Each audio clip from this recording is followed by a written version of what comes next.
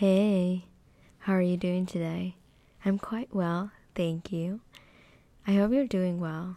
And before I get anything started, for whoever's done with their school at the moment, not just finishing up everything like I am, but just like the fact that you're done with your exams and everything's done.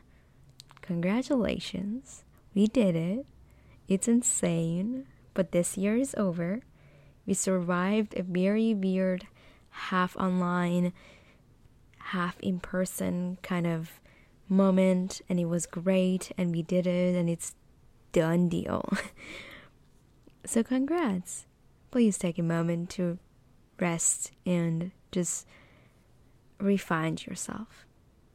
Today's episode is kind of special, as my last assignment, actually one of my last assignments of my undergraduate degree, I did a creative writing piece for my British Romanticism class, where I, instead of usually writing a poem and like explain why I wrote a poem, I decided to use my love for podcasts into this assignment as well. And I wrote a short podcast narrative based on a point of view of Frankenstein's monster, quote unquote. So I wanted to share it with you guys because I shared it with my professor and he seemed to like it. So why not? Let's do it. But before I get into it, I want to talk about it a bit. It is quite long. I will not talk about it that much so the episode will get longer. But as a person who used to have and still has sometimes my own fair share of bullies, either in person or online, I realized that Frankenstein's monster was also going through a similar thing, even though he did not have a supportive family structure to guide him through this difficult time, whereas I do, and I always did.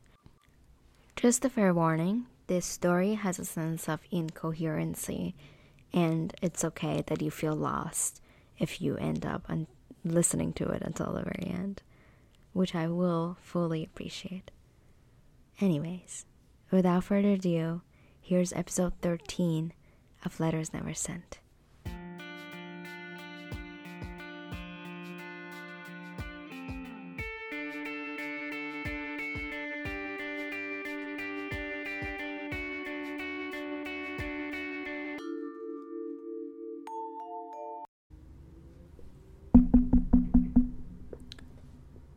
Is this working?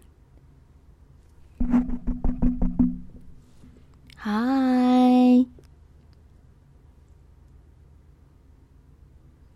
Hello?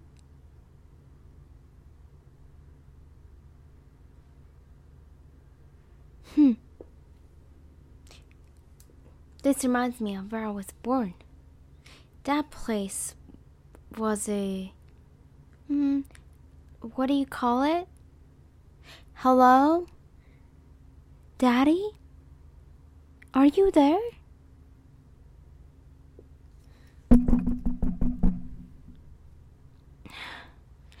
Sorry, friend. My daddy has been angry for a while, blaming me for his not successes. Yeah, I was born in this big white room. Yeah, very big. There was a glass with a, those four thingies around it. A frame. Yeah. So a glass with a frame, like all over it, but I could see myself in it, and I saw myself for the very first time. I think I saw myself, and I was not black, not white to match Daddy either. I was instead filled with things, not filled, made with things. Very, very tiny, like small, and sorry, do you know what do you call them? There are these things attached to not to my head, but like a bit lower down. What is it? Oh, arms, like how do you say it? Oh, arms. Yeah, I have those. They move. Yeah, I can also grab with them. Yeah. Yeah. Daddy never taught me, but I learned looking at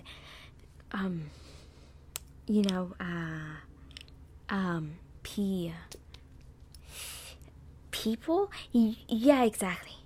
I learned looking at people. And I also have these things, other things that did attach to they're the bottom part, and I swear I know this. You kind of take step and another step and then another step and another step and another step, and then you go places with them. Do you know what those called? Feet. That's both of them? What do you call one of them? Foot. And then what's the other thing that's... Oh, leg. Yeah, I have those. Yeah, I really like them. They help me move around, and I really like them. Yeah. No, I learned some of them. I know this one's called belly, like right in the middle. That's where all the food goes. Belly. Really funny. It's a very funny part. That's why people used to call me too. Funny looking, actually. I don't know what that means, but I think it's a good thing, because they would smile at me and sometimes smile bigger with like noises, like like I'm doing right now. Yeah, you're right. I did say I left the lab once. Lab, you call it, like the place we're in now? Oh, yeah, I did. I left once, and after Daddy ran away, I went to look for him. I was, I don't know what it's called, but you get this feeling in your heart, and it kind of hurts you in certain way, and yeah, like someone reached into this and then it grabs it, and it's like your heart is like beating quicker, like this. Yeah.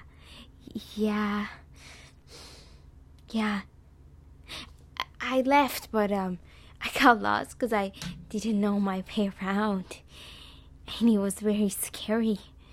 Very far away, and nothing was just white anymore, and I thought it was only one color that existed, but no, everything was different colors. Like the grass was green, right? Yeah. And wait, what is this one called?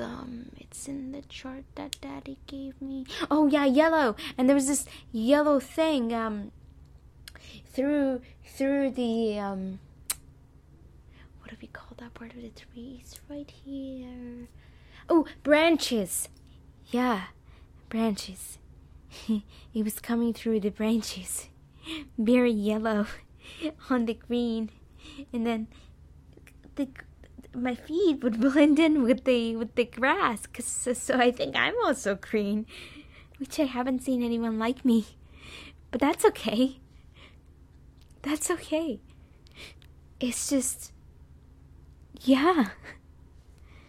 Sorry, what was that?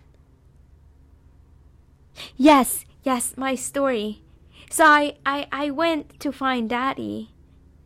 Very, very far, far from home. And this is the place I remember, with the white walls and white floors and white tiny doors all around the wall, white sitting things, white big glasses with big white frames.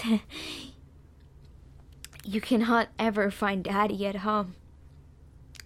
If you do not know what to look for when you walk in, when I left home, I ran and ran again on those grasses, yes, and I used to see these tiny creatures who looked just like my daddy.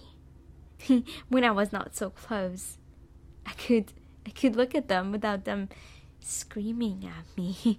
I don't know what they would, but they were also the people who laughed at me. Yeah, they thought I was funny and I liked it. Yeah. Oh, why I call them tiny? Oh, because I so tall with big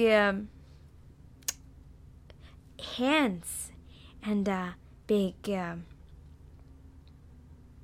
feet and big arms. Yeah.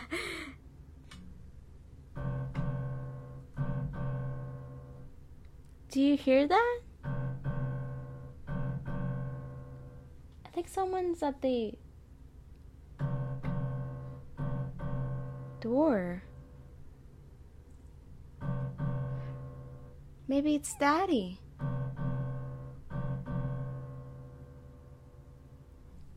Finally found a way home.